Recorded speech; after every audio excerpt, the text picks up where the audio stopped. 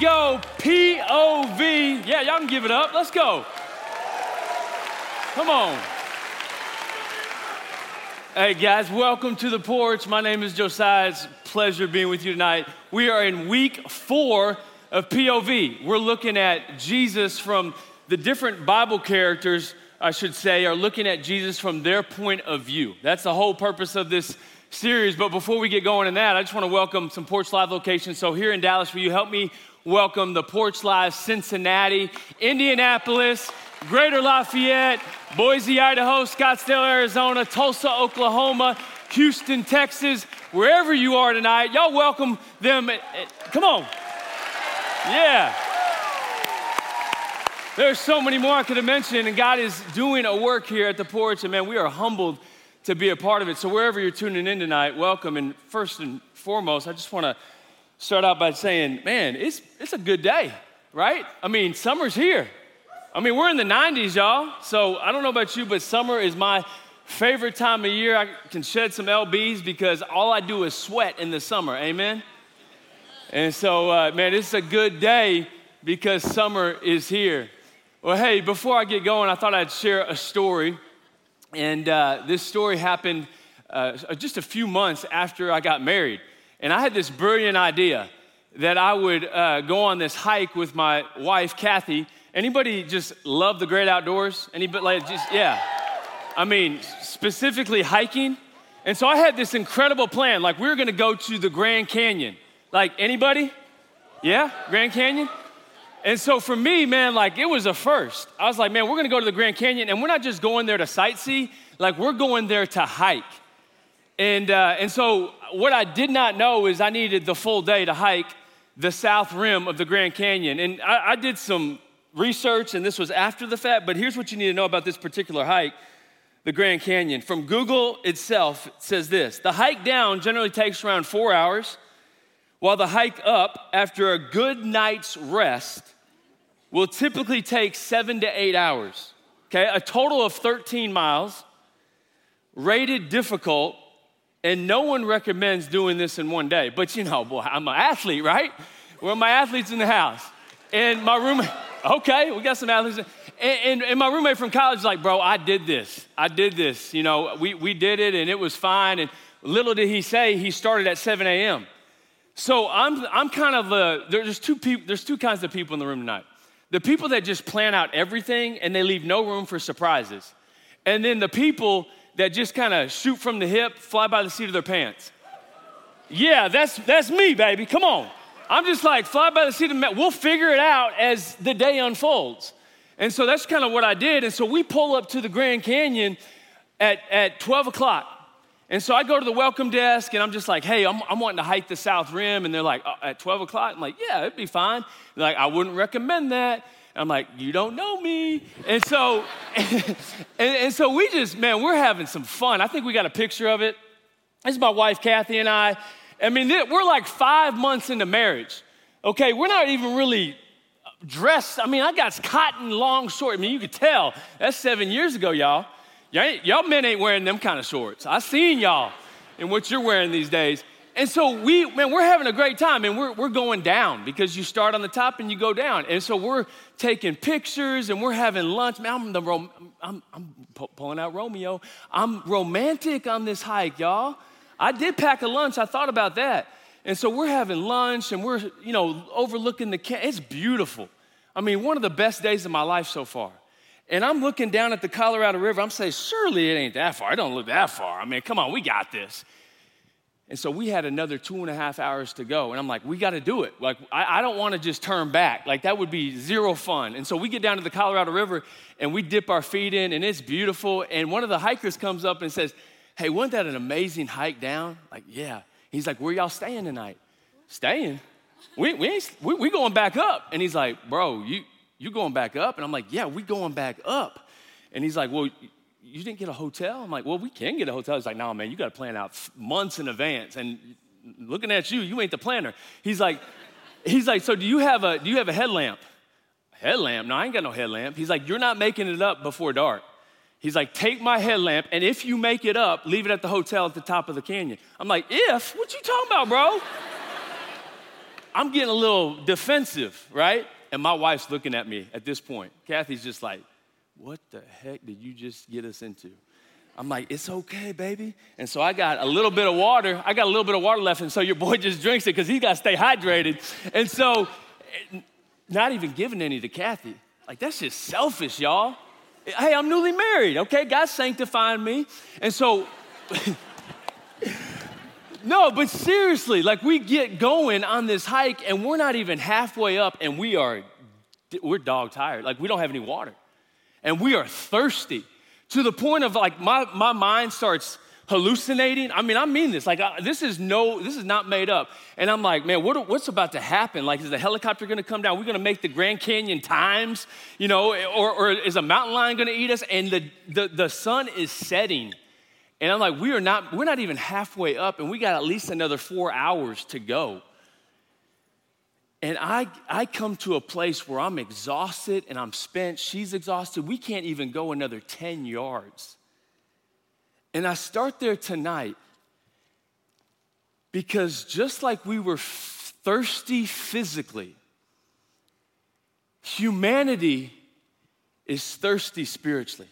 Like we come into this place, if you had to be honest with yourself tonight, if you had to be honest where you're sitting tonight, like we come into this place and we're thirsty emotionally, we're thirsty spiritually.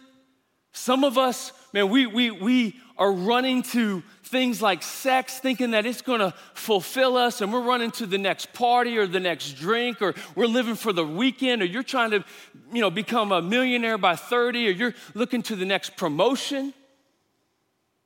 All the while kind of leaving God over here on the side. And deep down, like when you lay your head down on the pillow at night, that what you're pursuing is not fully satisfying. Like you're looking at that two-dimensional image and it helps with the release in the moment. But it just keeps you coming back for more. Like it calls your name and let's just keep it real tonight. There's not a lot of satisfaction. There's not a lot of fulfillment in that. And I can say that, man. I was a porn addict for 10 years of my life. And so tonight we're talking about this idea of being thirsty because I think that's a picture of what some of us come into this room with, or we've all been there at some point.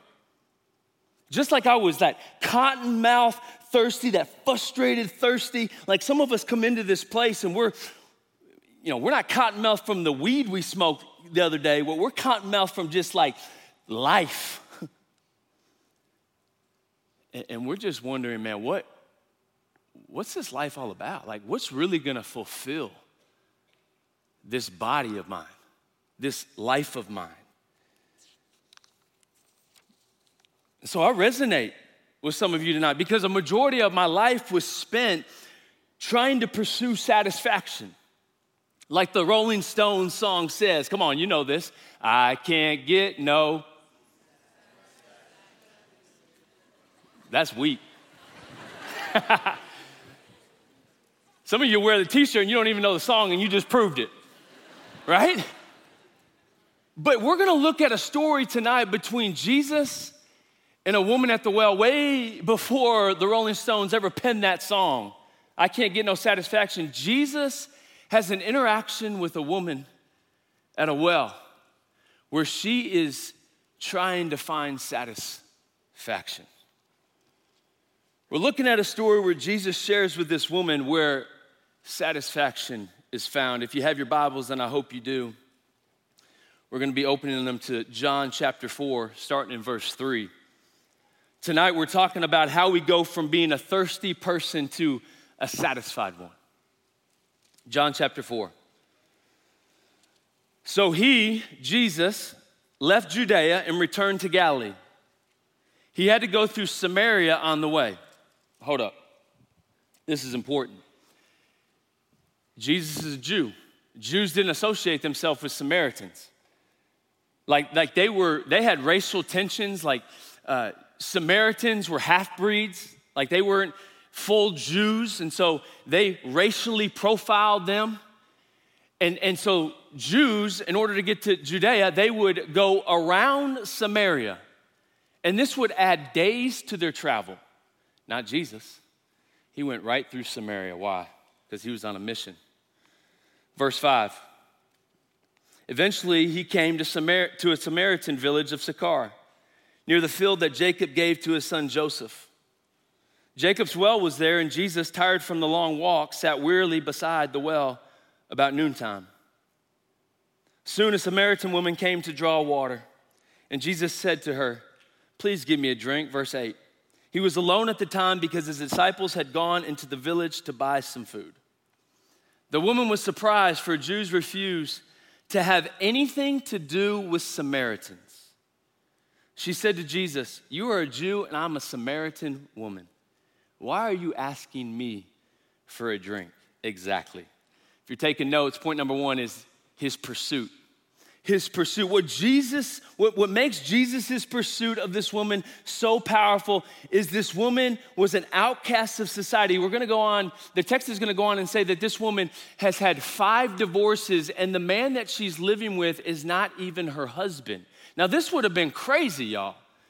Like, today, 5 divorces seems a little extreme, but first century, 5 divorces would have been unheard of. And so this woman is at the well trying to get some water, and notice the text says at noontime. Why? Because this woman has been just kind of casted out of her society. Like no one's wanting to associate with her. Like she got kicked out of the Samaria Girls Club, if you will. Because she's kind of the one that kind of gets around the town, and she's a loose woman. She's going at noon because she doesn't want to be seen, because she's embarrassed and she's shameful about the way she's living.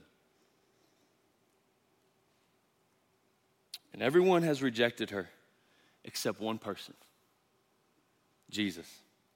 Can you imagine what's going on in this woman's mind from her point of view? Jesus, you're a Jew. Why are you asking me for water? Why are you even talking to me? Why are you even associating yourself with me tonight? You might come into this place and you might feel like God has forgotten you because the circumstances of life seem unbearable. Maybe you've gone through a breakup. Maybe you were on the verge of getting married and the whole thing just fizzled out. Maybe you come into this place and you lost your job, or you didn't get that promotion, or you lost that loved one, or you're still single at 30 like I was, and you're just like, come on, God. Maybe you come into this place and you think you're too far gone because you're entrenched in your sin and there's no way up because you're just addicted. Let me tell you something. Way before you ever came to the porch tonight, Jesus has been pursuing you. In a world where there's almost 8 billion people, Jesus says, "You're the one I want." This is what he's communicating to you. If you find yourself in the circumstances of life, or you think you're too far gone because of your sin, Jesus is looking straight at you tonight and saying, "No, that's the person I want." Just like he looks at this woman and says, "Hey, let's talk. I don't care about your past. I don't care about your present. Let's talk about where life is found." Some of you have this idea that Jesus is more kind of like a police officer. Your boy up here, man, he's got a need for speed. And so there was a month when I got 3 speeding tickets and on the verge of spending some jail time, real talk. But this is a picture of how you think Jesus is, right? He's just out to catch you in the act. When you get off sides or when you get out of bounds, he's just coming to get you. To slap your hand, or one guy I talked to said, "Hey man, you want to come to church?" No, if I came to church, lightning would strike. It's whoa, that's not how Jesus is. No, Jesus is looking at you in all of your mess, in the well that you're running to, and saying, "No, I want you. You're the person that I love and that I want." And here's what I learned.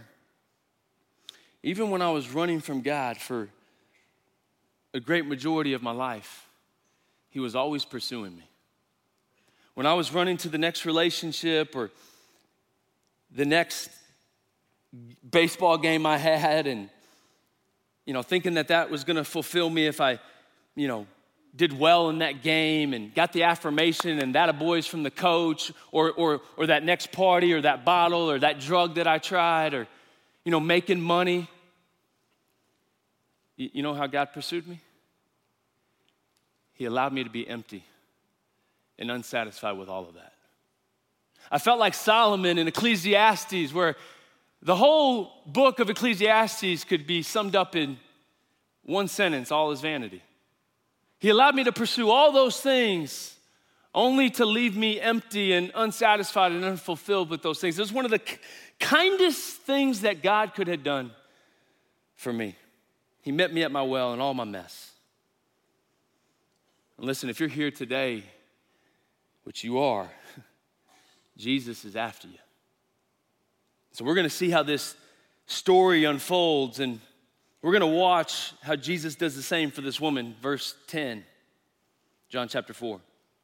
Jesus replied, "If only you knew the gift God has for you and who you're speaking to, you would ask me, and I would give you living water."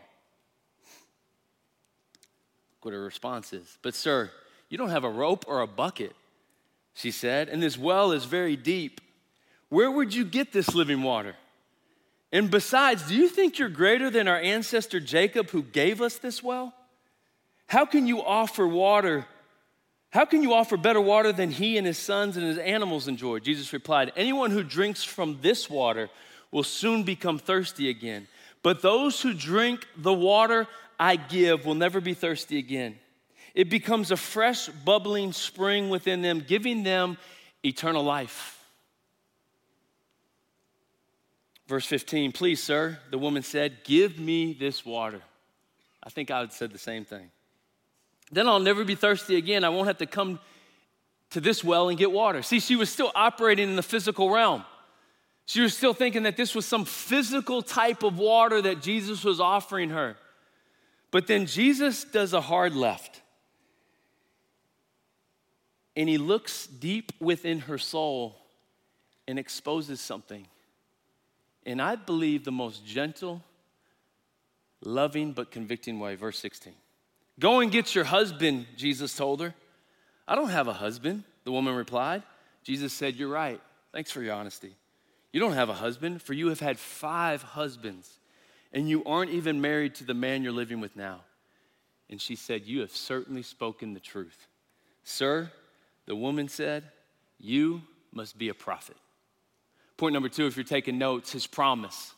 His promise. Jesus is looking at this woman and he's promising her living water, water that quenches every longing this woman would ever have. And from the text, we see that the greatest longing that this woman had was a longing to be loved.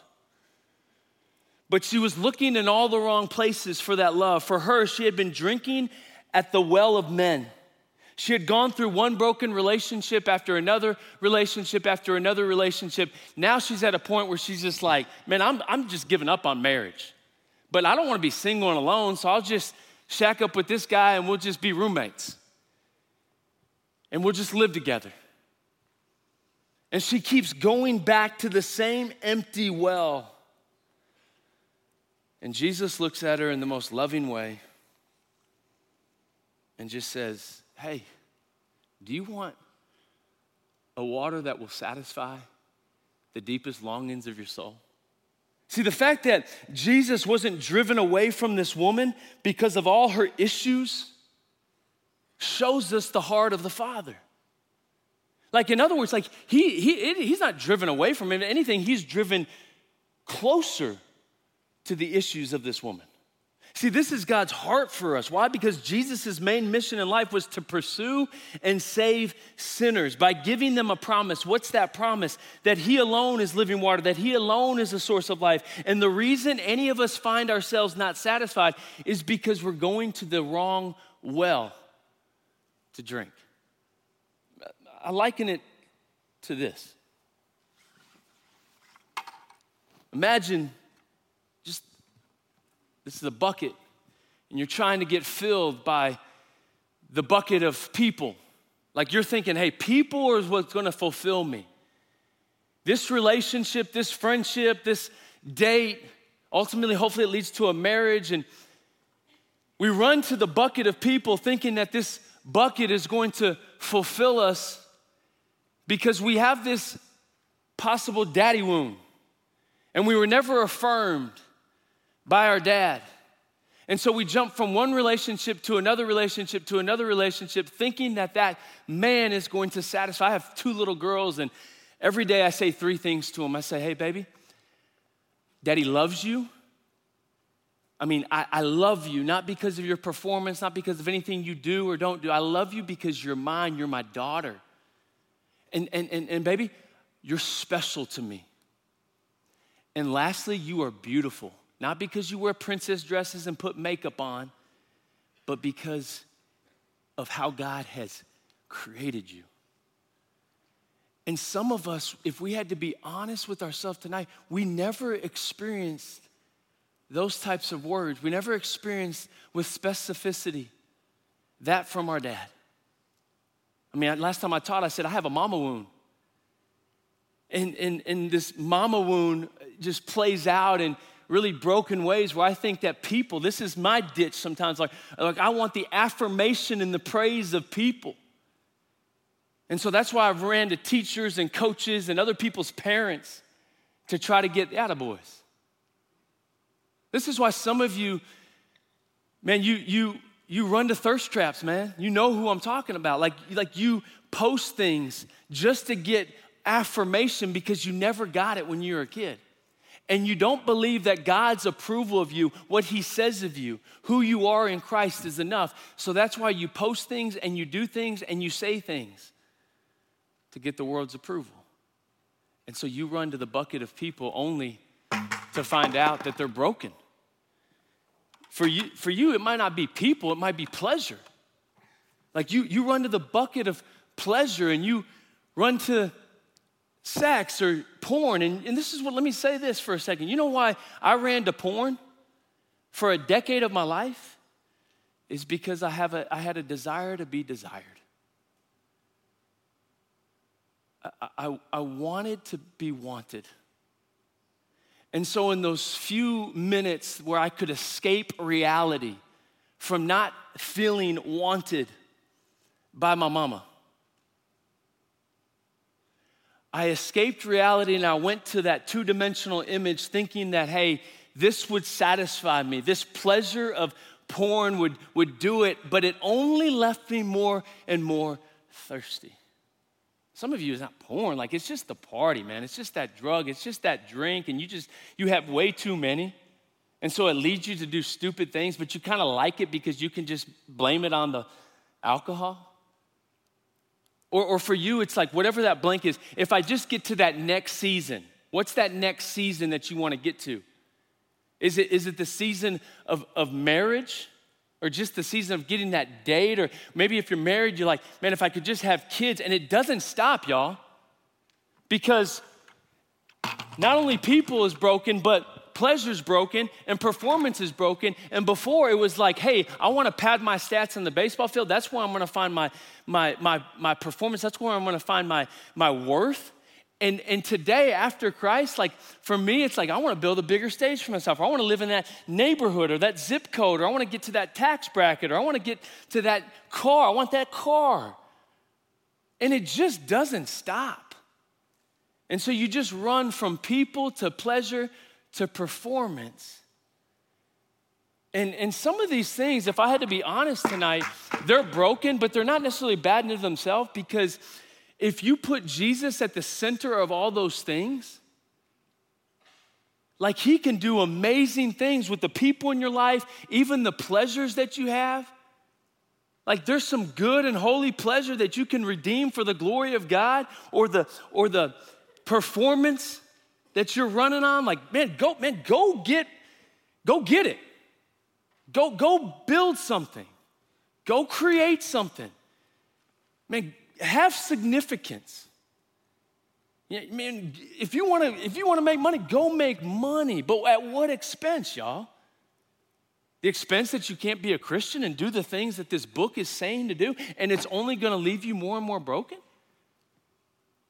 Like if you're trying to find success in your significance, or if you're trying to find significance in your success, like it will never fully satisfy. And this is what God in his kindness is trying to share with this woman tonight. The truth is God could give you everything you ever wanted. Whatever future season out there that you're thinking that you want, and it still would not satisfy you. And sometimes in his kindness, he gives you everything just to show you that it won't ever fulfill.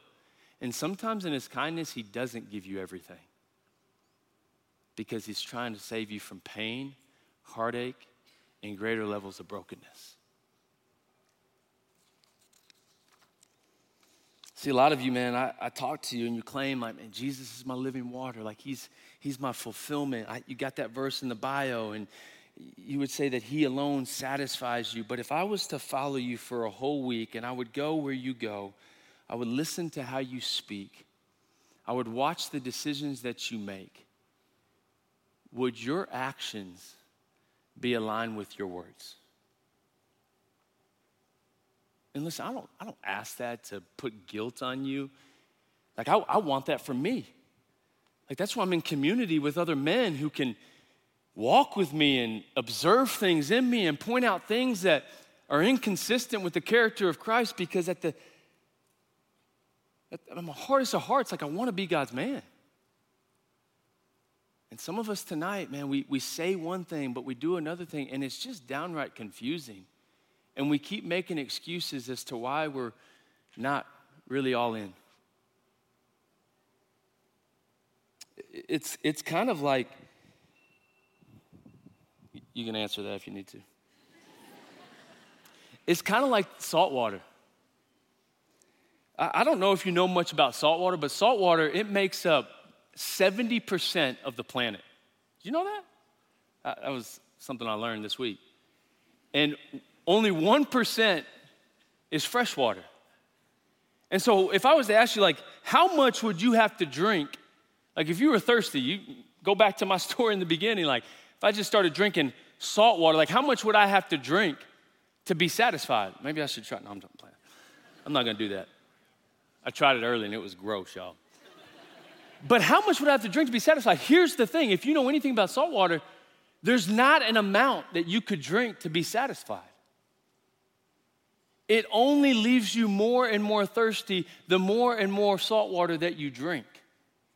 And it's like God in his kindness is looking at this woman, he's looking at you and I tonight, and he's saying, hey, you can keep chasing the bucket of people, the bucket of pleasure, the bucket of performance, but if I'm not at the center of those things, listen, you're drinking salt water, and it's only gonna leave you more and more thirsty in this life and in the life to come. Like it won't end well for you. Proverbs 14:12 says there's a way that seems right to man, and that way ends in death. And I'm not just talking about physical death, I'm talking about spiritual death, separation forever and ever from your Creator, the one that's pumping breath into your lungs, giving you a heart that beats, eyes that see, a body that functions. And I believe that when we really double down on who God is and who we are, like it puts us in the right perspective to see what this woman's about to see. Like this woman believes that there's more to life than the things that she's been pursuing. It goes on and says in verse 25, check this out. The woman said, I know the Messiah is coming. See, that's important. Because if you were a Jew, like you look forward to this Messiah, this God who would come and save the people. And they were, looking forward to that day. So she had something in her body, like hardwired, like God is hardwired it. We see in Ecclesiastes chapter 3, verse 11, that God has written eternity on the hearts of every man and every woman. And so even you know that there's something greater out there. And so she says, I know the Messiah is coming, the one who is called Christ.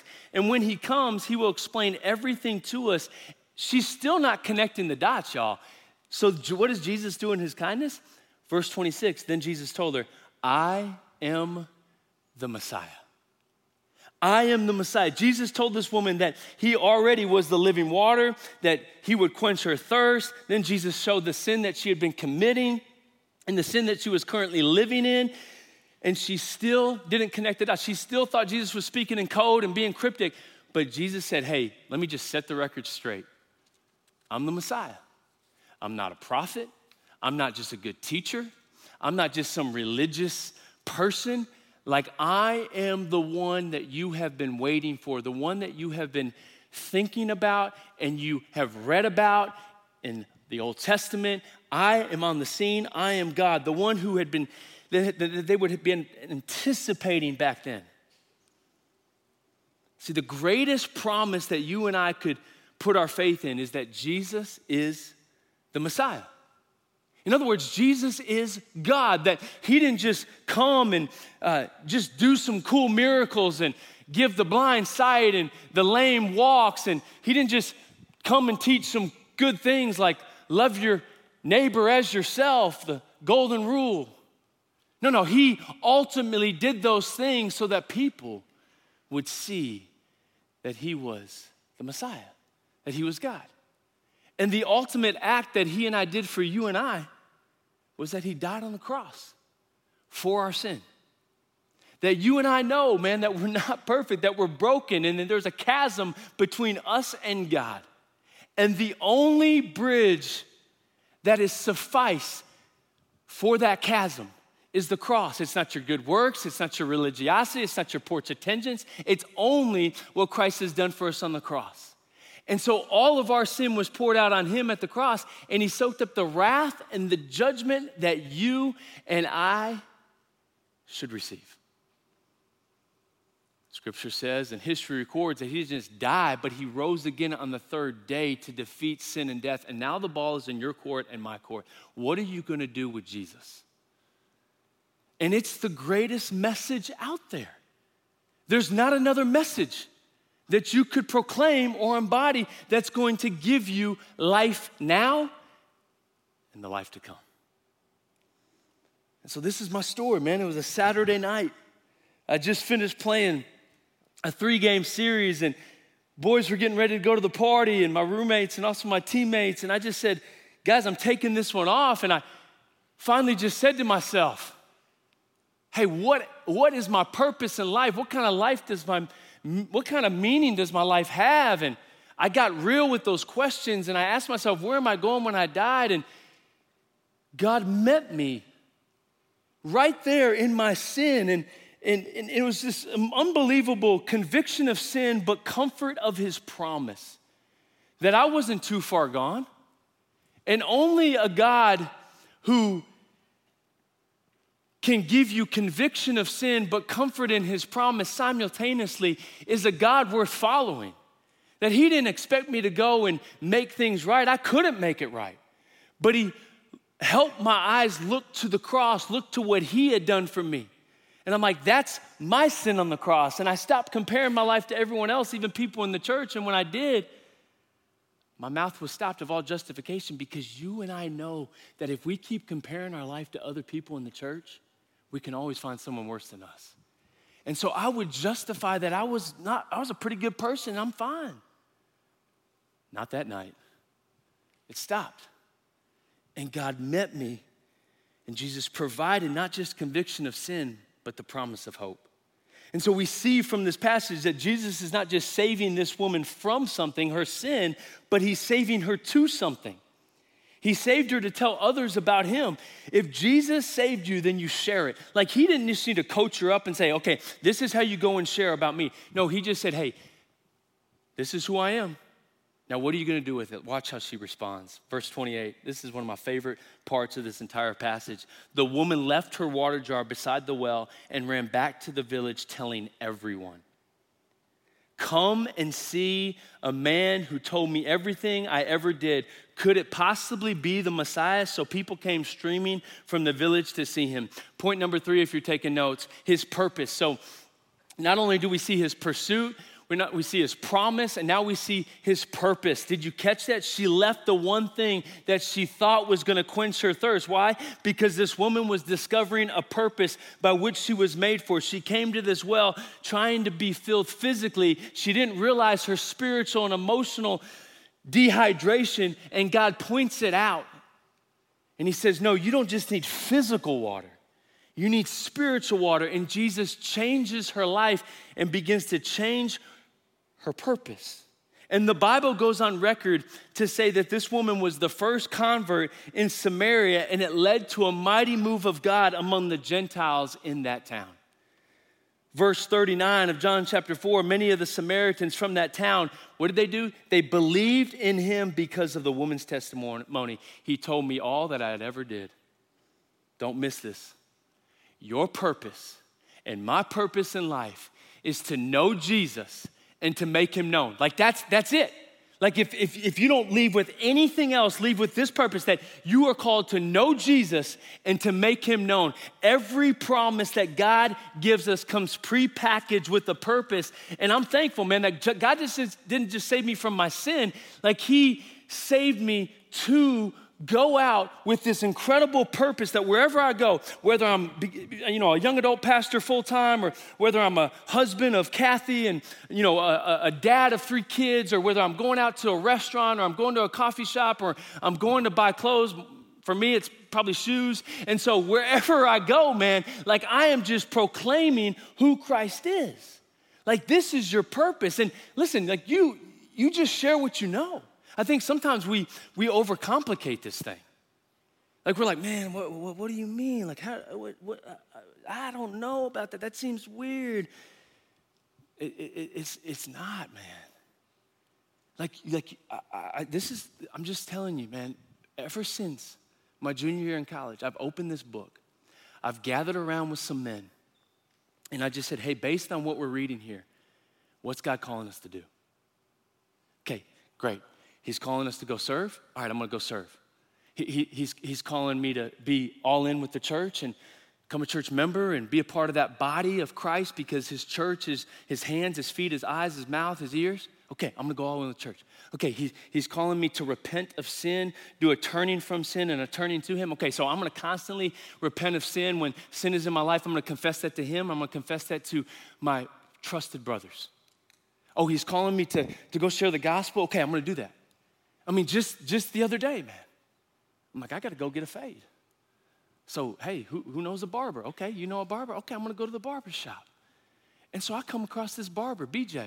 I'm like, what's up, BJ? I heard you're the best in town, bro. He's like, well, that's kind. I'm like, no, for real. I heard athletes fly you out, man. And my boy over here, he's paying for it, so we good, right? And so we're sitting here talking, man. And BJ's got, Michael Jordan days up on the TV. I mean, the dynasty days, and we're talking basketball. We're talking Dallas Mavericks, Luka Doncic. I've just butchered that, right? Whoop. And man, we're just talking basketball because that's the season of life we're in. Go Mavs. And I'm like, no, man, Mavs are the best, bro. I think Luka Doncic, he might be the best ever. That might be a stretch, but bear with me. No, Michael Jordan's the GOAT. Okay, cool. We're on the same page. And when we're just talking life, and I look at him, I just said, hey, bro, I know this is I'm downshifting now. But before I leave, man, you hooked me up. I love it. Thank you. But if you were to die tonight, man, where would you go? Heaven or hell? And he looks at me with all sincerity and he says, man, I'll go to heaven. I said, can I ask you one more question? He's like, sure. I was like, why? He said, because I'm a good person, man. I said, hey, man, thank you for your honesty. I thought that for 22 years of my life. I said, BJ, if you could get to heaven by being a good person, what was the point of Jesus dying on the cross? He looks at me. He's like, man, you got me. I said, man, bro, I'm not here to get you. I'm here to just share the hope that lies within me. Like, seriously, bro, if you're saying, hey, I can get to heaven by my good works, you're basically saying, I don't need Jesus. And you're taking away from what he did for you on the cross. You're stealing glory from him, and you're placing glory on yourself. You understand that? He's like, yeah, bro, that makes sense. And I'm like, hey, dude, here's the problem. We can't do enough to get to God. The Bible says that we've been saved by grace through faith, not of ourselves, as a gift from God, so that no man may boast. If you and I could get to heaven based on our good works or our church attendance, then we would surely boast about it. And that's kind of like what you did, man. He's like, yeah, I know, I did. I was boasting about my good works. And I said, you're stealing glory away from the God who created you. And everything in us, bro, there's a part in all of us, God's hardwired it, where we want to connect back to our Creator because this world is broken, right? Like you can't get away from that. Everywhere you look, the news you turn on, the headlines you read on social media, like there's brokenness all around us. And I said, Jesus came to give us hope for that brokenness. And what you do with Jesus, you ask him to forgive you of your sins. You place your trust in what he's done for you, not what you do for yourself. The Bible says he'll save you. He'll forgive you of all sins. We don't work for our salvation, bro, but we sure as heck work from it. I'm not sharing this gospel with you because I have to, bro. I'm sharing it because it's welling up in me. I can't. Man, every time I look at somebody, I'm like, bro, there's an eternity there. There's an eternity there. And he's like, I got questions. I said, I don't have all the answers, but let's continue to talk. So we are. I said, boy, you're my barber. Let's do this. I said, I don't know if I can afford coming every week, but unless you're trying to give me a discount. And so we're in this conversation. I think sometimes, man, we just overcomplicate what it looks like to follow Jesus and know him and to make him known. As I close, I want to go back to the start of the message. And we're sitting there, we're dehydrated, we're lacking water, and this is no joke, man. I was thinking that, hey, this was the end. I looked at Kathy, I said, well, baby, it's been a good 5 months. And I just said, I know, and we start arguing, like we start fighting, it's like we start blaming each other, and we can't go anymore. Like we're just exhausted to the point of, hey, either God sends someone to help us, or like I need some water. And so it's getting dark, and we see people walking down the canyon. Like they stop because they're like, man, we haven't seen anybody walking back up. And I'm like, well, yeah, no duh. We probably should have stayed down there. But we don't have a hotel. And they're like, are you okay? I'm like, no, we're not okay. And so in that moment, they said, hey, well, we have water and we have some snacks. We even got a cool towel. You want it? And we're like, yeah. But you know what we wanted the most in that moment was just water. And we just started crushing water. Just crushing water.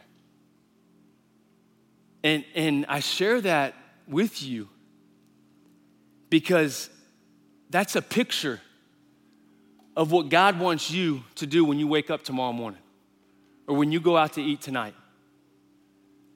Like they saw a need and they had the thing that would help the need. The need was dehydration and they had the water. And so I'm speaking to you, Christian, tonight. You have the supplies. You have the message of Christ. And there's going to be people that you come across that are thirsty. Not for water per se. They might be, give them water. But more so, they're going to be thirsty spiritually, emotionally. And they're trying everything underneath the sun, trying to fulfill that need. And it can only be fulfilled by what Christ has done for them. And so when you wake up and you go to your office at Deloitte or wherever you work tomorrow morning, you're gonna come across thirsty people. And my charge to you tonight is just share what you know. In your kindness and the love that God has poured out on your life, like just ask good questions. Show them that you care. Like how unloving would that couple had to be to notice that we were struggling with dehydration, they have water, and not share that water. Like that would be pretty unloving. They just pass us by. And that's a picture of some of us today. that we keep passing people by, and we have the hope from this book. We have the gospel, the good news of Jesus Christ, and we're just not sharing it. Like, we're not even attempting to build bridges to the people that we're coming across in this life. And so my charge for you tonight is that you would see God's pursuit of you. He's after you. You would see his promise. He's promising living water, a water that will always quench your thirst. And he's inviting you into the greatest purpose that you could ever have, to know your Creator and to make him known through the person of Jesus. Acts 20:24 says, "But my life is worth nothing to me unless I use it for finishing the work assigned to me by my Lord Jesus, the work of telling others the good news about his wonderful grace." And so tonight, I'm asking, I'm pleading, I'm begging you, don't waste your life, man. Don't miss out on opportunities, because there's nothing that's gonna fulfill you like what we talked about tonight. Let me pray that you would. God, Father, I pray that you would help us see, not just with our physical eyes, but with our spiritual eyes, that you're the only one that can satisfy.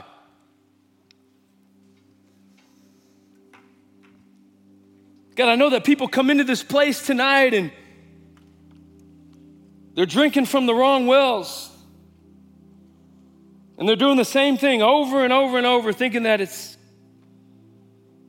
gonna lead to change, thinking that's gonna lead to fulfillment, thinking that's gonna lead to satisfaction. And that's really the definition of insanity. And so for those that aren't drinking from the well of Christ, would you call them to drink from that well tonight? And those who are and have drank from the well of Christ, would they go and share that with the people around them? For your glory, for our joy, and for the world's good. It's in Christ's name we pray. Amen.